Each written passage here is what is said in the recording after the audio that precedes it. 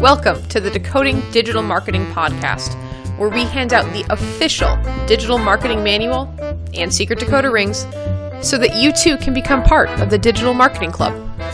Now set your decoder rings to A3. Code names are optional.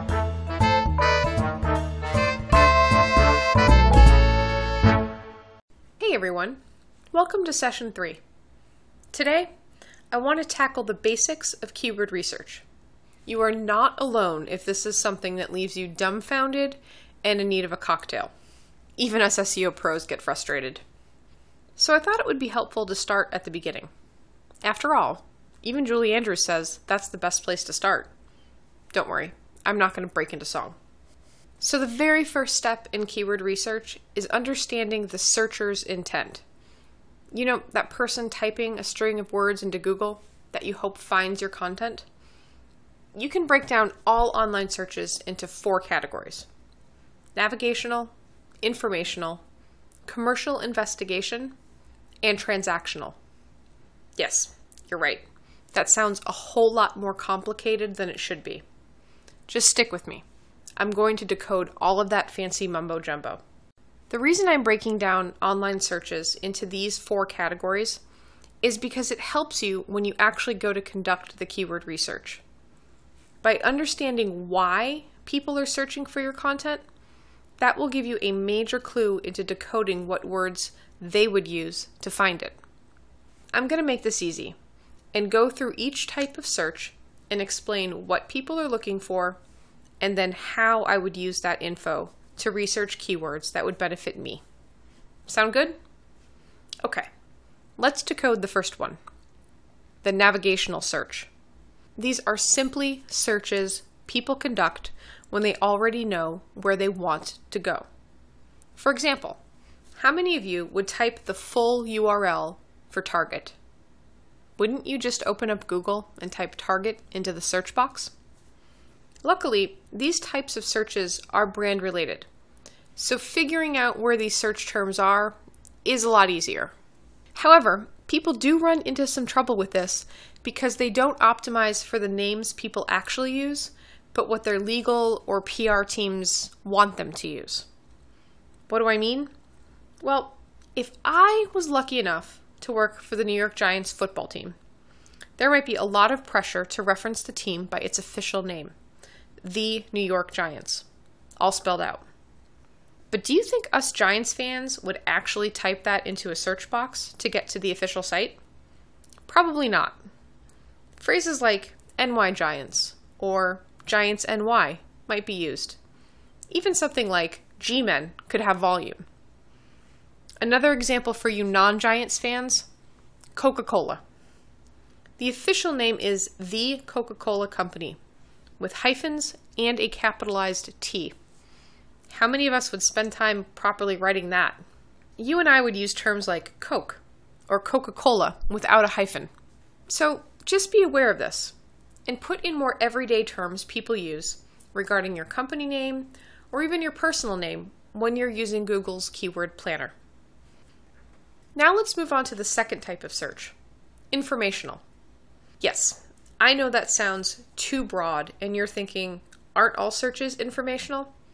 Yes, they are. But what I mean by this is people are conducting searches to answer a question. For example, who is the comedian in Caddyshack? What temperature should my turkey be? What's the capital of Idaho? These types of searches are always posed in the form of a question. So when you do your keyword research, you need to enter in the longer phrases that are questions. I particularly find these searches to be gold when building a brand's authority and trust. If you are an information source for people to learn or to be reminded of the basics, they will remember you and begin to trust you.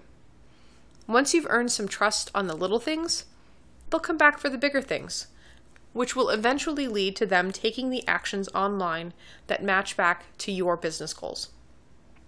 This brings us to the third type of search, commercial investigation. Think of these searches as research-type questions. People are trying to learn more about a topic, a person, or a product. They're both professional and personal in nature. For example, what are the top 5 vacuum cleaners?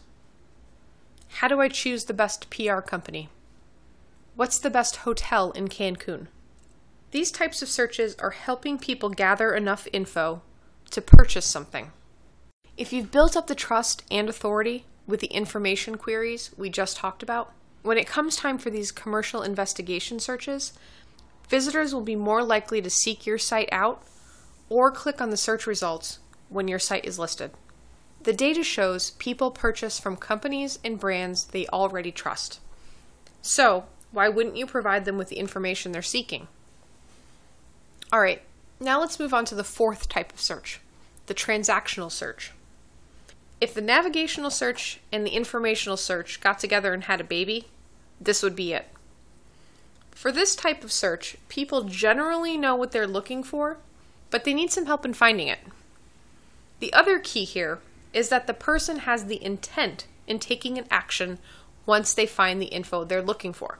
So for example, if you're out running errands and you want to find a sandwich shop in the section of town you're in, you'd bring up Google and type in something like sandwich shops, DuPont Circle. Or if you're an aunt like I am, and you're looking for a place to get your niece or nephew a baseball glove, you type in something like kids baseball glove. The searcher is primed to take an action. So if your site is optimized for these types of phrases, you put yourself in the right place at the right time to make that sale. Now that we understand all the ways people search online, conducting the keyword research becomes easier, because all you need to do now is look at each content piece and match it to the type of search that someone would be conducting to find it. Now that we know the 4 ways people search online, keyword research becomes a lot easier. A very important note here: forget you work for your company. Try to put yourself in the searcher's shoes. Think about things like industry jargon. Do they use it? Do they talk in general terms? Or do they talk in very precise technical language? Do your best to think like your target audience, not how you want them to think about you, or even how you think about yourself. So go get your list of keywords together. Once you have that, ask yourself these 3 questions. Number 1, is the keyword relevant to the content your website offers? Number 2, will searchers who find your site using this term find the answer to the question they're asking? Number 3, will the people coming to your site help you meet your own goals, directly or indirectly? If you answer no to any of these 3 questions, the keyword's not right for the content. Start again. If you answer yes to all of these questions, then the keyword string is a really great candidate for being used to optimize your copy. That's the basics of keyword research. Now you're well on your way to understanding keyword research. Go test it out. If you have any questions, please feel free to leave comments in the section below. I hope you found this helpful. Stay tuned for more. For more information about this episode, please go to fullerdigitalstrategy.com/podcast. You'll find all the show notes there, along with the ability to contact me. Also, feel free to visit the site to learn more about the services FDS has to offer, along with more in-depth information about the latest digital marketing tips and tricks contained on our blog. Lastly, if you enjoy this podcast, please leave me a review on iTunes. It not only lets me know if I'm doing well, but it also helps keep this podcast going.